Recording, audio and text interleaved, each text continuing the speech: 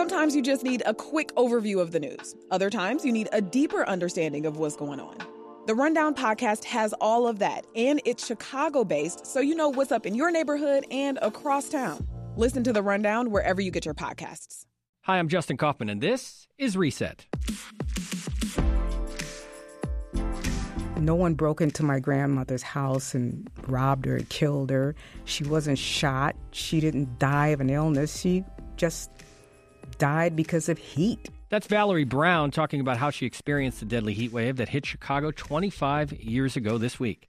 739 people died, but it wasn't just due to the heat. City officials were unprepared and slow to react, and politicians like Mayor Richard M. Daley downplayed the danger. You can't contribute it all to heat. But I mean, you can, it's impossible. The news media was looking at other big stories that year, like the O.J. trial and the return of Michael Jordan, and the lack of air-conditioned public spaces in poor neighborhoods, largely ones on the city's south and west sides, meant people were stuck at home, alone, burning up. Who finally raised the red flag? It was the guy who was being sent the bodies of victims. What really changed the debate in Chicago is Edmund Donahue, who was the medical examiner at the time, started to issue public reports. This number of people died today. This number of people died today. And the numbers were startling. Joining me now from Georgia is Dr. Edmund Donahue, former chief medical examiner for Cook County. Edmund Donahue, welcome to Reset. Thank you. It's great to have you on the program. We're doing this week-long series on the 95 heat wave, and you were a big part of it, so I'm glad to talk with you today. Take us back to that time. It's 1995. We're seeing the heat indexes well over 100 degrees. The city's heating up. What's going through your head at the medical examiner's office when you start to see that this heat wave is on the books? We were taken by surprise just like everyone else. We had had hot weather before. We knew that it could cause deaths, but we had no idea about the number of deaths that were going to be enumerated following the heat wave. Yeah. What did you know about heat waves at that point before it came through? We had been watching the heat waves since the medical examiner's office started. We knew that they had the potential to cause a large number of deaths, and we had a definition of a heat-related death that had been in place for 18 years. We used a three-prong approach. One was a measured body temperature of 105 or greater at the time of death. And number two was substantial environmental or circumstantial evidence of heat as a contributor to the death. For example, a person found dead in a room without air conditioning, all windows closed, and a high ambient temperature in the room. And the third was a person found dead in a decomposed state without evidence of another cause who was last seen alive during the heat wave period. Well, the heat wave started on a Thursday, and by Friday night, you got a call at home. Walk us through what happened. Friday night, I got a call from our investigator. He said, Dr. Donahue, I just want to give you a heads up. There are 40 cases on the list for tomorrow for the medical examiner's office. Now, in the history of the medical examiner's office, we had never had more than 37 cases. So he and I both realized that something very unusual was happening. And I asked the investigator what he thought was occurring, and he replied he thought that the people were dying of the heat. And I knew we were going to need extra help, so the first thing I did is I called the chief autopsy technician, Doug Childress, and I asked him if he would have all of the autopsy technicians come in the following morning. Then I called all my forensic pathologists, the ones who weren't scheduled to work on Saturday, and I asked them to come in. And then I called my chief investigator, Pat Angelo, and asked him to come in immediately to supervise the investigation and the paperwork so that we would be ready to work the following day. That's a lot of preparation. When you think of the office, the actual space, the morgue and everything that's needed to do autopsies was enough on that first day of the Chicago heat wave. Well, we were in a state-of-the-art building. We just moved in there in 1984. I've got to say the building was adequate, but what was lacking was our body storage. We had a refrigerator that would hold 300 bodies, but there was a tendency to run full. So what we needed was refrigerated trucks, and we were able to get those through Commissioner Eileen Carey of the Chicago Bureau of Streets and Sanitation. she called up Don Shimmick from LeGros Trucking, and about 5 o'clock that evening, a number of refrigerated trucks pulled into my parking lot, and I breathed a sigh of relief because I knew it was possible that we were going to be able to complete our mission. At that point, in the first weekend, then this is where it becomes tougher to follow the story. But in that first weekend, it really still was. It's hot, and the news was covering. Get your air conditioners and make sure you keep yourself cool. But it's going to be a hot one. It was more of a weather story. What made you determine that it was more than a weather story? Because at a certain point, you started, like Eric said in the intro, you started to deliver public reports. Eric's comments were very flattering, but I honestly was just doing my job. We had been giving heat death reports since 1982 to the press. Anytime it got warm, the media would call up, and we would tell them the number of deaths for the day. So there was really nothing unusual about that. We didn't have any press conferences. In fact, we were not allowed to have press conferences.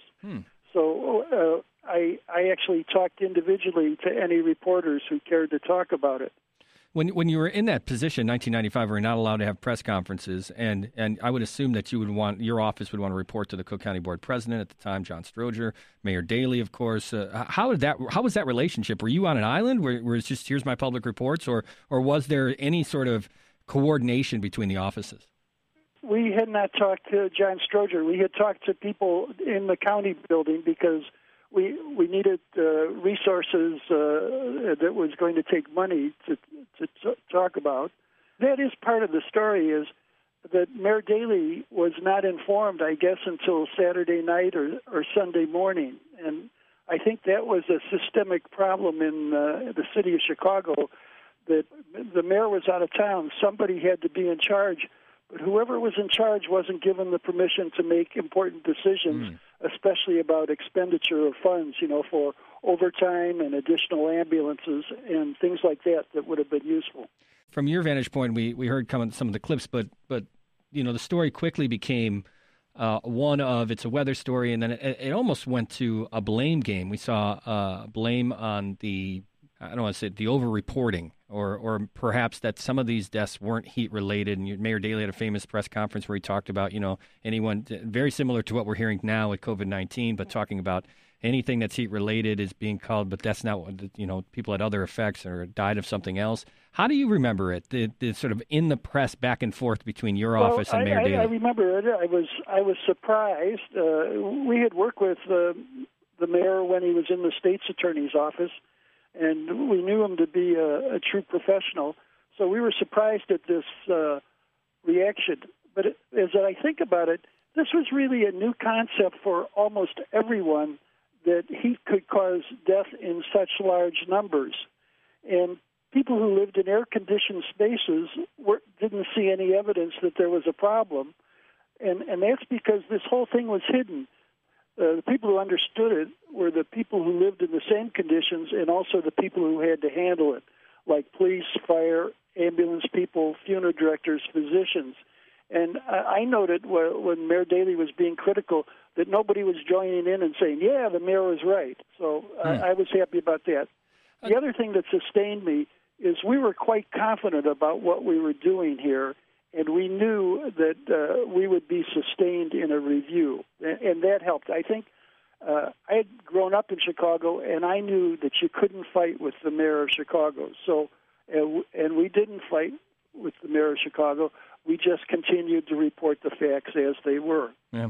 When you look at now the storyline, and Eric Kleinenberg's book really kind of started the narrative on really about the disparities when it comes to Chicago and how segregated it is, but how many of the victims were from black and brown communities in Chicago. From your vantage point at the medical examiner's office, you must have noticed that right away. That storyline came out much later, but from your vantage point, did you recognize that this was coming from a lack of infrastructure and disparities that we now know a little bit more about in the city of Chicago? Well, I have to say no, I didn't, because these were the same people that we saw on a daily basis with all the other problems that there were in Chicago, drug overdoses and gun violence, et cetera. Mm-hmm. When you think about that time, how do you reflect on it? when you look back now, we're looking back at 25 years, and your experience of being in the middle of it and being in the coroner's office in the morgue and being the chief medical examiner and everything that's come out since. How do you recall it? It was a very exciting time for our office. And one of the very interesting things is I thought I'd have to be telling my people what to do. I was very pleasantly surprised that my people knew exactly what needed to be done, and that my job in this turned out to be able to supply the resources so that they could do the job, such as the refrigerated truck. Mm-hmm. Additionally, I had to get extra manpower to help them move the bodies around. On the first Saturday, I called Stephanie Kahn at Worcester College of Mortuary Science, and I said, Stephanie, do you think that some of your students could come down and help us in the medical examiner's office? We're having a very large problem. And Stephanie very graciously said, we'll be down as soon as we can. And they were there that afternoon to help us. Later on, I got help from Sheriff Mike Sheehan's work release program, where misdemeanor offenders are assigned to public service, and they also helped us. That was actual physical labor, like moving around bodies, lifting them on and off the refrigerated trucks. Yeah. Do you think the final count was underestimated? That's been a theory and an argument for many years now. Well, the final count, no, they calculated the excess mortality, so I think we have it as close as you possibly could. I think the medical examiner's office during that period attributed 626 deaths to the heat.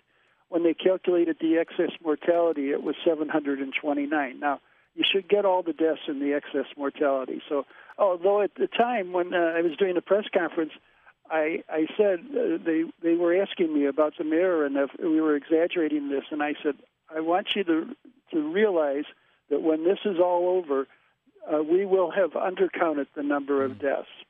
It turned out to be true. Yeah. Dr. Donahue, my final question for you, just about the events of that summer. How do you think that changed the city, the office of the medical examiner, disaster preparedness in general?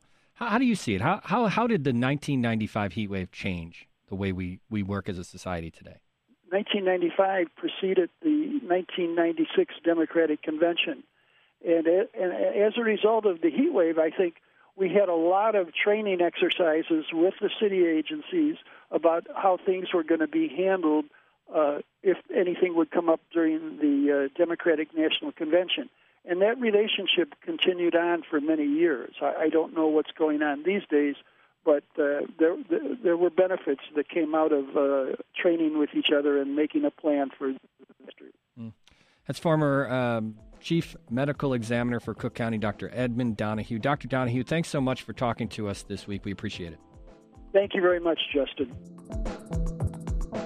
That's Reset for today, July 15th, 2020. I'm Justin Kaufman. We'll be back tomorrow with another podcast.